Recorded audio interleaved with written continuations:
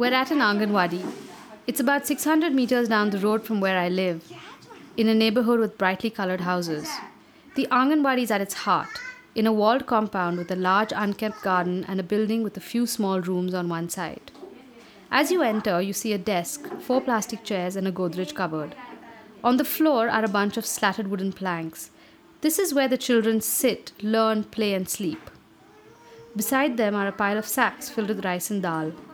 The walls are covered in brightly colored educational posters like the ones we had when we were young: A for apple, B for ball, C for cat. There's also a small storeroom to one side with a few vessels and cooking equipment. It's a really hot day, and the tin roof and the single fan isn't cooling the room much. It's also ration day. The teacher and the Anganwadi helper are busy.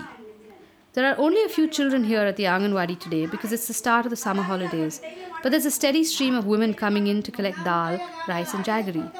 The teacher is quite hassled. The women, almost all dressed in nighties and holding plastic bags, wait their turn in the snaking queue, and there's an older woman at the front who replies loudly and cheekily when she's asked for her details. One by one, the teacher searches for their names in her record book, measures out dal using a steel glass, and pours it into their waiting bags. She then asks them to countersign against their names and tallies the records. She does this over and over again, chatting continuously as she works. The teacher declined to speak to us on the record. After the strike and agitation of Anganwadi workers in Karnataka over their pay and social security, she's being cautious, but she was happy to speak with us about her work. We're at this Anganwadi because we're trying to understand what our country is doing to address the problem of stunting. Around 38% of all Indian children suffer from stunting. This means every third child is small in stature and unlikely to reach their cognitive potential or become fully realized versions of themselves. Anganwadi centers such as this were set up to provide services such as healthcare, counseling, medicines, food and nutritional supplements to women and young children through the Integrated Child Development Services Program. Feeding the nation has been one of India's biggest challenges since independence. Despite 70 years of social programs targeting the poor, women, and children, why is India still consistently behind in meeting international nutritional standards? Hi, I'm Samyukta Varma. And I'm Radhika Vishwanathan. And you're listening to In the Field, a show about India and development. In each episode of In the Field, we explore a complex issue India's trying hard to overcome, talk to the people shaping its solution, and find out how we can all be a part of it. In this episode, we speak with 4 experts who will take us from the Anganwadi to the clinic and from the lab to the policy table. And they'll explain why stunting is so pervasive, how well we actually understand the problem, and what we ought to be doing differently.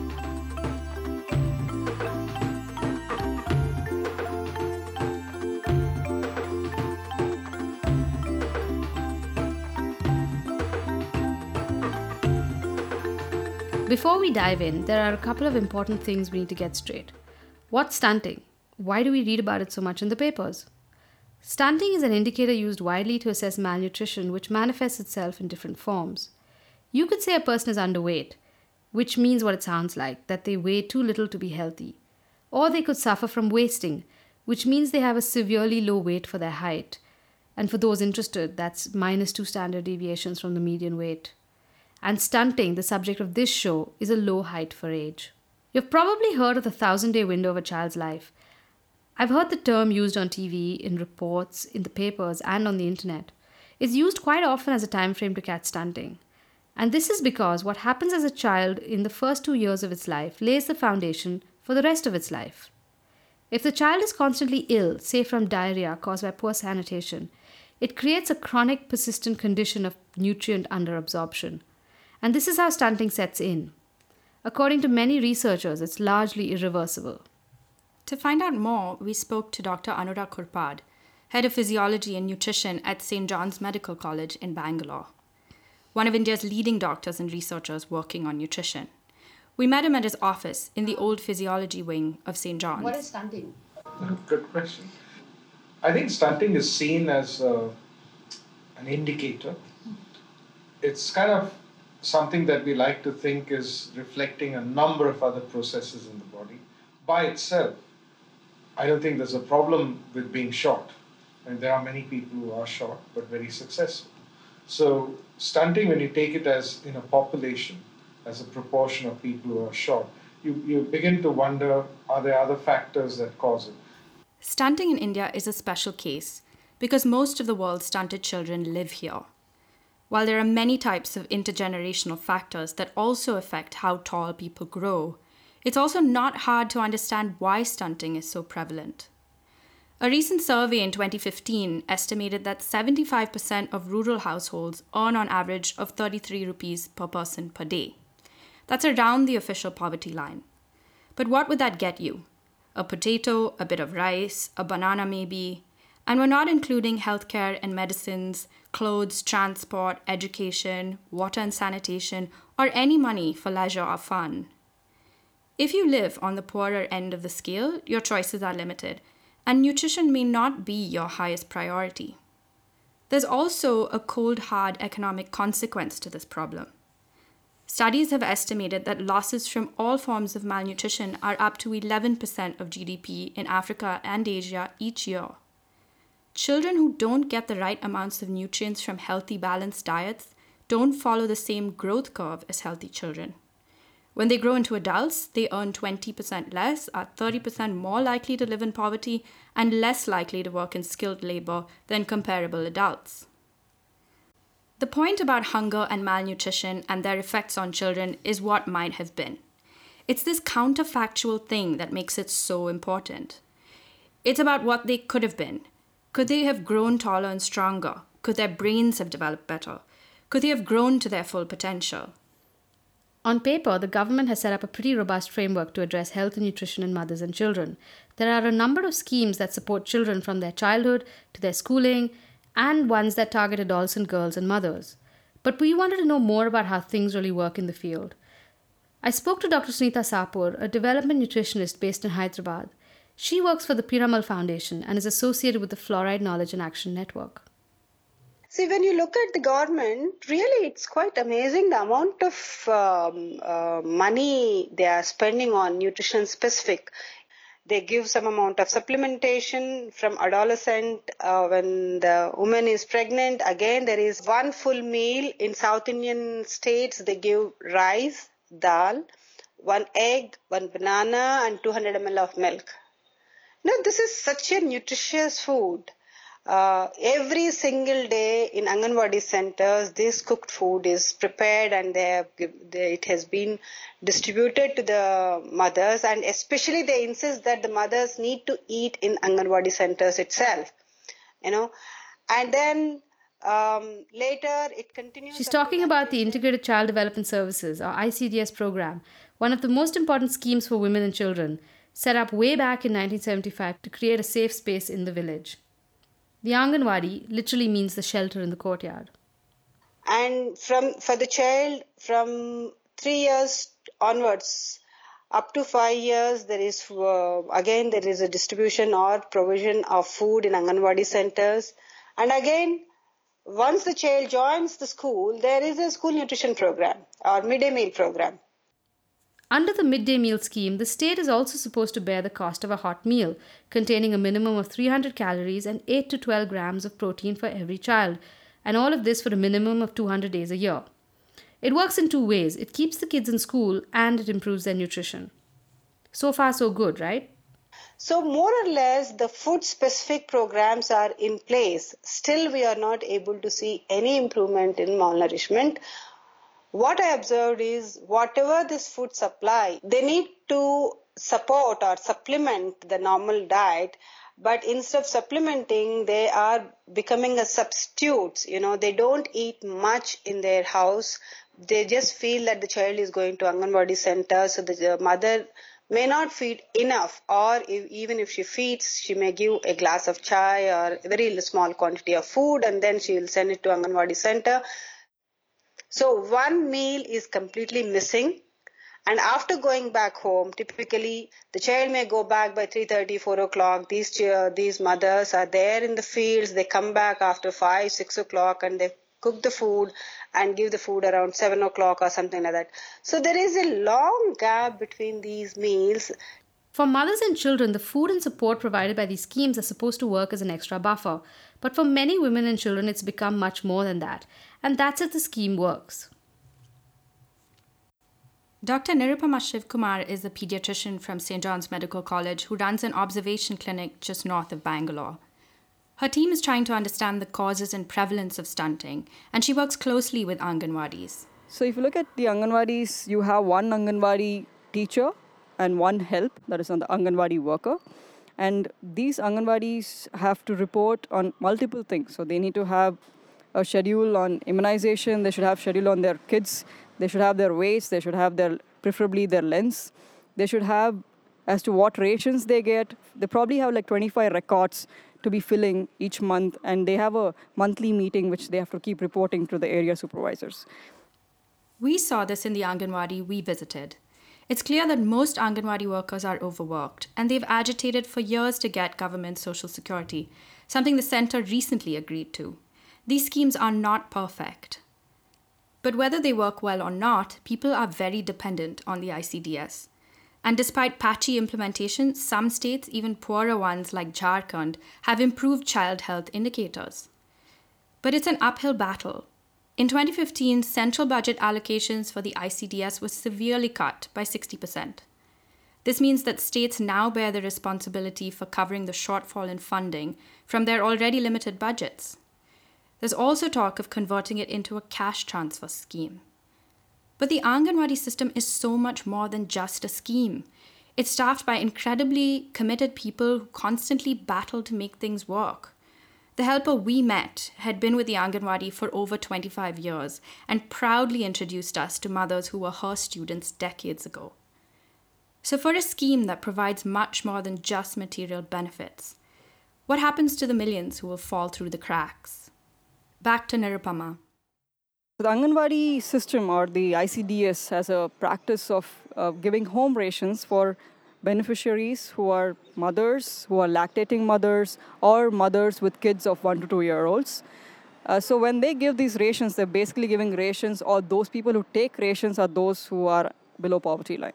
So we are not aware if they are actually selling these rations or distributing it among a big family. Usually these are joint families. And whether, usually we know that the mothers eat last. So are they the ones who are, again, being deprived of the food that we give them? Or are the kids being deprived? Or maybe there could be ignorance at the level of what to feed the kid. Remember, the Anganwadi we visited provided only dal, rice, and jaggery. But what else do the women and children eat? If the system is to make us eat better, we also need to know what happens inside people's homes. But you don't know what people eat. And the reason for that is that India did away with its National Nutrition Monitoring Board. There is something called the National Sample Survey, which does look at expenditure on food, which is a great survey.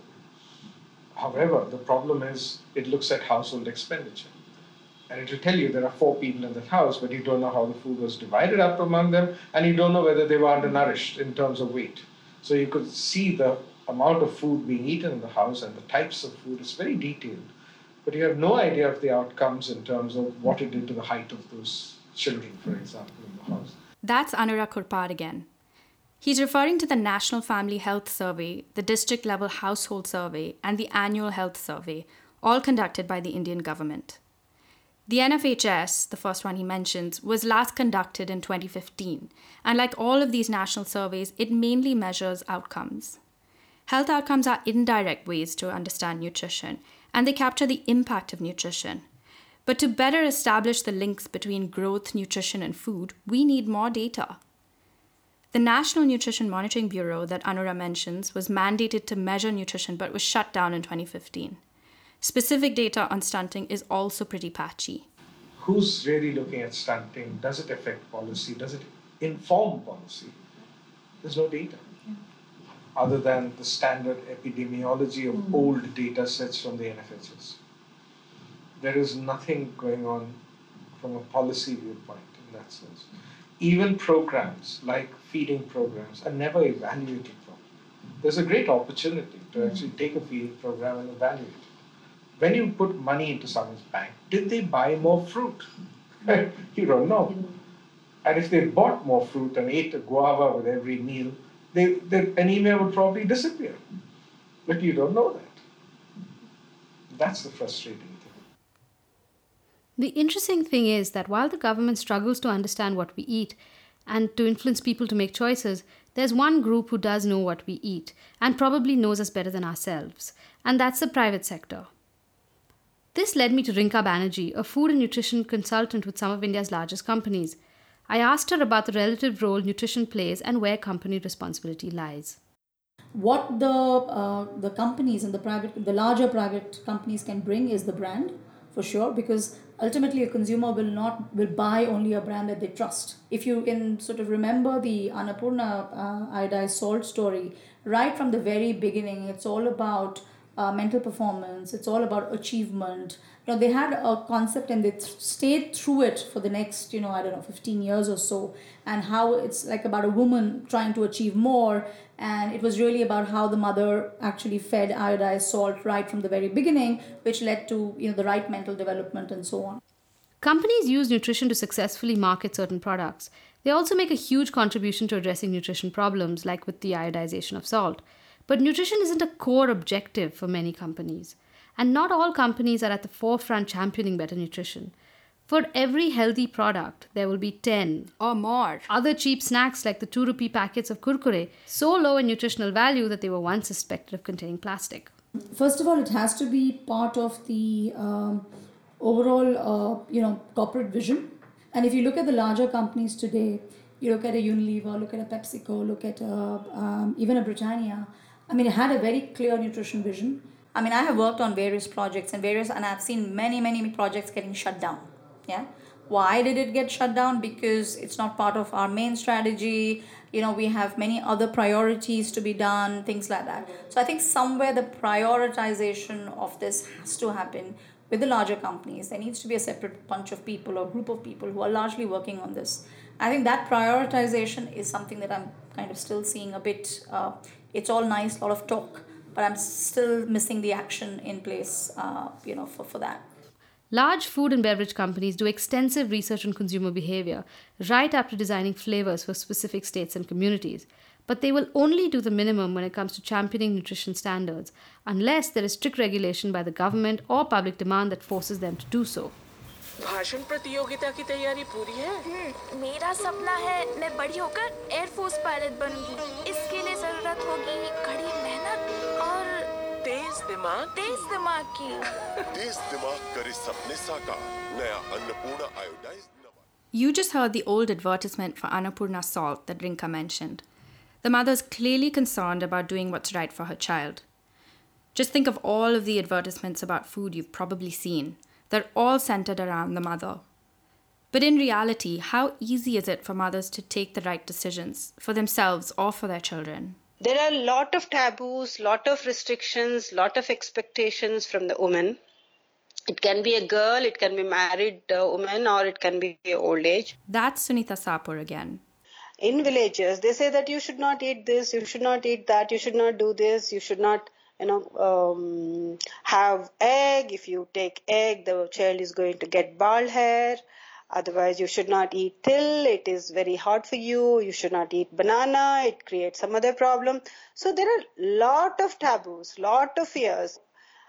If I'm pregnant, if somebody tells me that it is going to harm my child, even the Anganwadi worker comes and tells me that it is good for you, go and eat. She's not going to believe that because it is something very strong in my mind, expecting the whole lot of behavioral changes only placing one Anganwadi worker who is from the same village, having the same background, having same fears, expecting her to create that atmosphere or to really take away that fear is not really fair enough. Men are rarely a part of the strategy. Just name one single program where men are involved in the reproductive health. Just one single program where men are educated about the child health. Not a single platform, not a single program, not a single project is there addressing the men. Nutrition programs target women. Companies also target women. But let's assume the women who Sunita are referring to know what they have to do. They're being told what to do at the Anganwadi, by the advertisements they watch, by their families, by the health workers who visit them, yet the problem persists. There are many reasons why. It could be because women may know what to do, but they choose not to. Or maybe they want to make the right choice, but they can't. Or it's that our strategies aren't getting through. It's not that stunting has a gender problem. It's that there's a larger gender problem in India. And it's something we are well aware of. But we still need to understand its consequences. A baby is a great sink for protein, which is something that is built up in the stores of women from the time they are adolescent girls. A poorly nourished woman who has a child early is clearly at a disadvantage. Women don't eat high protein diets here during when they're pregnant. So what women do eat is the thing of eat for two. So if they eat so much a bucket of rice, they eat a bucket and a half of rice, which is actually not a high protein diet. It's a poor diet. You're eating more of a poor diet. I think these are problems we really need to address. But if that is the case, and yes, we need to feed pregnant women, and the ICDS system has something in place, but it's very cereal-centric. The protein is very poor in that. One of the things that drew us into this topic is that in the past 5 years, stunting has become somewhat of a buzzword, a rallying point for donors, NGOs, and governments. It's a very effective strategy because it helps prioritize resources by bringing people and money to the table around a common cause. But it can create misconceptions amongst regular people about the impact of stunting. It's a fine line, using the term to spread a message and rally support without going too far. Remember the 1,000-day window? It's a useful number to focus resources on, but it's not something we need to fixate on. The brain is remarkably plastic. It's able to overcome deficits. And there's no reason to say to a mother of a stunted child that your child is cognitively impaired. They may do poorly at one time, but they have every reason to catch up and do better than others. Stunting is more complex than we often make it out to be, and researchers and doctors are just beginning to understand how it sets in and how we can fix it. Can you reverse stunting faster? Well, I think diet has a lot to do with it. In one study we did in poor schools in Bangalore, we actually recruited 600 children from very poor schools and followed them for a year while feeding them a high-protein supplement. Now, it wasn't a high-protein diet. It was a high-protein supplement which supplemented their diets to become much better overall. And they started at 6-year-olds and they went up to 10-year-olds. And we followed them for a full year. The surprising thing we found was that on the high-protein diets, the 6-year-olds, for example, there were about 100 kids in that age group. There was about 21% stunting when they started out. At the end of that 1 year of feeding, none of them were stunted. We need to remember stunting is also a phenomenon that can't be eradicated in a few years, and it doesn't have a quick fix solution. In the past decade, stunting rates have fallen. We're doing many things well, but as we invest, we have to recognize that this is about the next generation. So can we find a balance between the 3-year donor cycle, the 5-year electoral term, and the 30 years it will actually take to see change? It's the interacting with kids, actually. Yeah. The best part of the day is running behind them for urine, so. I mean, what struck me the most when I was doing my post-graduation in pediatrics was how these kids could have done better or not got infected in the first place if they had good nutrition in place. And that got me going on discovering more things about nutrition in order to understand how this can affect our body. So, food is medicine, so how can just food alone improve a lot of things around these kids? One of the reasons Radhika and I created the show is because we wanted to take the conversations that we have with our colleagues out into the world. We've both worked in development, and most times work talk is about how we can close the gap between what we do in our work and our daily lives. The story of stunting is overwhelming, not just to us, but even to the experts we spoke to. We've learned that stunting is a problem with a high prevalence, supported by a system that isn't able to be more effective because we don't have the right data, made more complex by cultural issues that dictate how and what people eat. And all of these things are linked to the larger problem of poverty and deprivation. So what's our role in all of this? The people we spoke to for the show do everything from measuring the pee and poo of babies, to working to keep teenage girls in school, to creating markets for indigenous foods, And all of them said to us that there is room for many people to get involved and many ways to participate. You could volunteer, help collect data for studies, connect with groups working on malnutrition, or just donate. But none of this has to happen formally. You can start by visiting your local Anganwadi. Every neighborhood, rural or urban, has one. And they're all on Google. The experts we spoke to were emphatic about needing to make the link between our individual actions and the larger story, which is the one about food, how we grow it, what we eat, and the markets we create.